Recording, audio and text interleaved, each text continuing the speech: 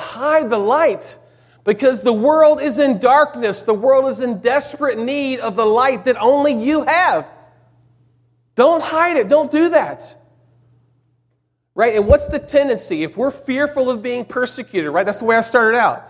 If you're afraid of what the world's going to think of you, if you're afraid of how the world's going to respond, then you might shy back.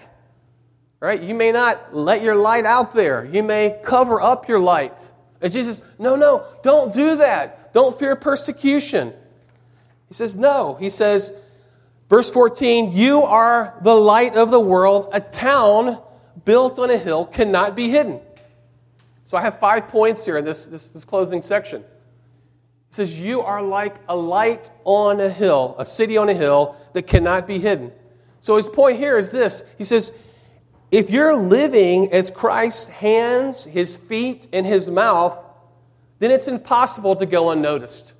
Sam talked earlier about being a covert Christian, trying to hide the fact, I want people really to know what my motive is, what my agenda is, because then they'll find me out and they won't interact with me anymore. They won't do what I'm doing. He says, look, if you are living out your faith, if you are Christ's hands, His feet, and His mouth, then you will not go unnoticed. It's impossible to. All right, so the world's all about good deeds, right? We're in the generation now. Generation Z is all about doing good works. It's about social things, about justice, right? Doing good. So the world's fine with good things. Do all the good that you want. Alleviate people's poverty. Alleviate their suffering. Help them improve their life. But the moment that you open your mouth and become the mouth of Christ and start speaking the truth of Jesus Christ, the gospel of Jesus Christ, the exclusivity of Jesus Christ that calls you to faith through Him alone,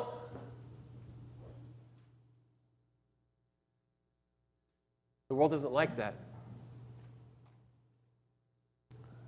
So as you live the Christian life and your light shines like a town set on a hill, just by the way that you live and the words that you speak, it's going to shine light into the darkness, and it will expose the darkness in the world. And we see these things in our own culture. So Jesus says, a town built on a hill cannot be hidden. And then He says, verse 15, neither do people light a lamp and put it under a bowl. Instead, what? They put it on a stand, and it gives light to everyone in the house. We get this illustration, right? It's foolishness to light a candle and stick it up in a cabinet someplace, or take a lamp and cover it up with a blanket. No, those who do not live as Christ's hands and feet and mouth are useless, right? If you take a light and cover it, it doesn't do what it's supposed to do, Jesus says. It doesn't make sense. It's useless. And so He says in the same way in verse 16, He says, let your light shine before others that they may see your good deeds and glorify your Father in heaven. He says, we're commanded by Christ to be His hands, His feet, and His mouth in a dark world. This is an imperative here. It's not like, hey, if you get to a certain point in your spiritual walk and you feel like you're confident, then maybe you can let your light shine. No, it's you are the light of the world. It's an imperative. Let your light shine. It's a command. Just as strong as the command of do not steal, do not lie. Let your light shine. We also see in this text that when we live only as Christ's hands and feet, we tend to bring glory to ourselves.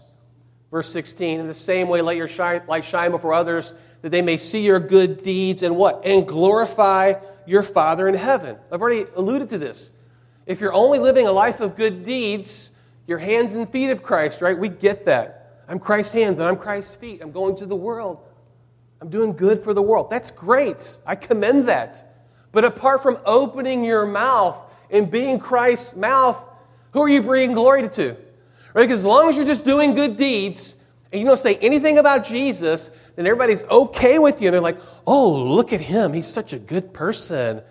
Everybody needs to be like him. I wish there were more people like him. But the moment you open your mouth and you start talking about Jesus Christ being the only way, the only truth, and the only way we have life, you're directing people towards God the Father to bring glory to Him. And it takes glory away from yourself. Or if they say, why do you do the things that you do? Oh, I just like doing good things for people. Oh, why do you do good things? It's because I've been told in God's Word that everything I do, whether in word or deed, or whether I eat or I drink, it needs to be all for the glory of God. See, the moment you bring Scripture into the equation, it takes the glory and puts it on God. Lastly, we see here in this text that when we with integrity function as Christ's mouth and hands and feet, we bring glory to God. I guess the last point was when we don't act with integrity, we bring glory to ourselves. And this point is when we do function with integrity, we bring glory to God. John Stott says this. He says, so it is the light that they will praise. Right? That's what we want. We want God to praise the light, not the lamp which bears it. Right? You're the lamp. The light is Christ. Okay? Jesus says, I am the light of the world. We want praise to go to Him. So it is the light they will praise, not the lamp which bears it. It is our Father in heaven whom they will glorify, not the children He has begotten and who exhibit a certain family likeness. I like that, a certain family likeness. I'm a Christian. I'm a child of God. So you have this likeness, but you're not glorifying the light unless you speak truth about the light. This is where my goodness comes from. So as we consider being salt and light, I have a few points to ponder. I'm going to resurrect the points to ponder. And the first one is this. Do you shrink back from your responsibility to be salt and light because you feel insignificant? Right? I kind of began with that when I started describing what salt is. Small. It seems like it's inexpensive. It's everywhere. It's just very common. Is that how you feel? Like, who am I? Come on, Pastor Jay, this sounds good, when you're preaching like it for somebody else, but not me. The next slide says, if Jesus can refer to a handful of Palestinian peasants as the salt and light of the world, then you, Grace, are the salt and light of Hamtramck. Right? Don't forget the context. Who's Jesus talking to? He's got a small group of followers, an insignificant, seemingly insignificant group of people on the face of the earth. And Jesus told them, you are salt and life. And what did they do? They transformed the entire world.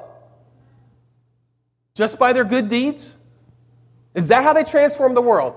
Just because they helped people dig wells, just because they helped people eat, just because they helped educate people, just because they gave clothes to people. Is that how they changed the world? No. What changed the world was the fact that they were hands and feet and the mouth of Christ. They spoke the saving message of Jesus Christ. That is what transformed the world. And that's how you can transform the world. So being salt and light is not just making the world a better place. It's opening your mouth. And you can do that because you've been given the gospel message of Jesus Christ. The same message that saved you will save others and can transform the world. The next point to ponder is this. Do you feel like your salt shaker is empty and your batteries and your flashlight are weak? I looked this up. Salt shaker is one word. Can you believe that? I always thought it was two words. But look it up. It's one word. Go figure. Do you feel like your salt shaker is empty? Your batteries are weak. Well, as you feel that way, the next slide tells us, remember, where do you get your life from? Where do you get your salt from? Where do you get your energy from? It's from God's Word through the power of the Holy Spirit. Jesus says the Spirit gives life. The flesh counts for nothing. Right? You're depending on your own flesh if you feel like you can't do it. Jesus clearly tells us that your strength, your power, your ability, your prominence, your position is not what's going to transform the world. It's the Word of God through the power of the Holy Spirit. The Spirit gives life. The flesh counts for nothing. The words I have spoken to you, they are full of spirit and life. And I would like to add, do you believe me? Do you believe that's true? So if you feel like your salt shaker is empty and your batteries and your flashlight are weak, say it again. Read your Bible and pray. Read your Bible and pray. Read your Bible and pray. Next point to ponder, do you decry the condition of the world while hoarding salt? Do you decry the condition of the world while hoarding salt? So in other words, here it's like, as Christians, we're great at looking out the world and making criticisms about the world. People are this way, people are that way. Can you believe they behave that way?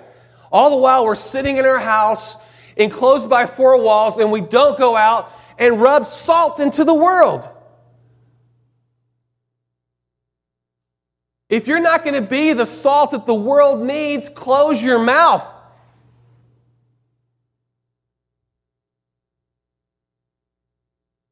John Stott continues. I've used John Stott a lot today. He's really good on this section. John Stott's a really good, social action kind of guy.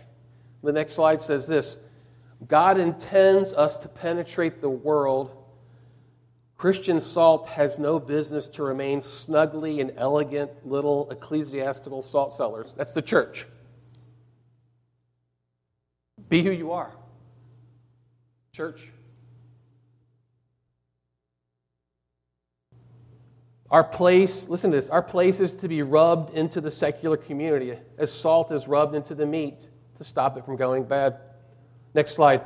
And when society does go bad, we Christians tend to throw up our hands in pious horror and reproach the non-Christian world. We're reproaching the darkness for being dark. How dare you be dark? Can you believe that darkness, how dark it is? Why doesn't that darkness do something about itself? The darkness is waiting for the light to come. Do not say, "It's not me, Pastor Jay." The indicative, you are salt, you are light, be what you are.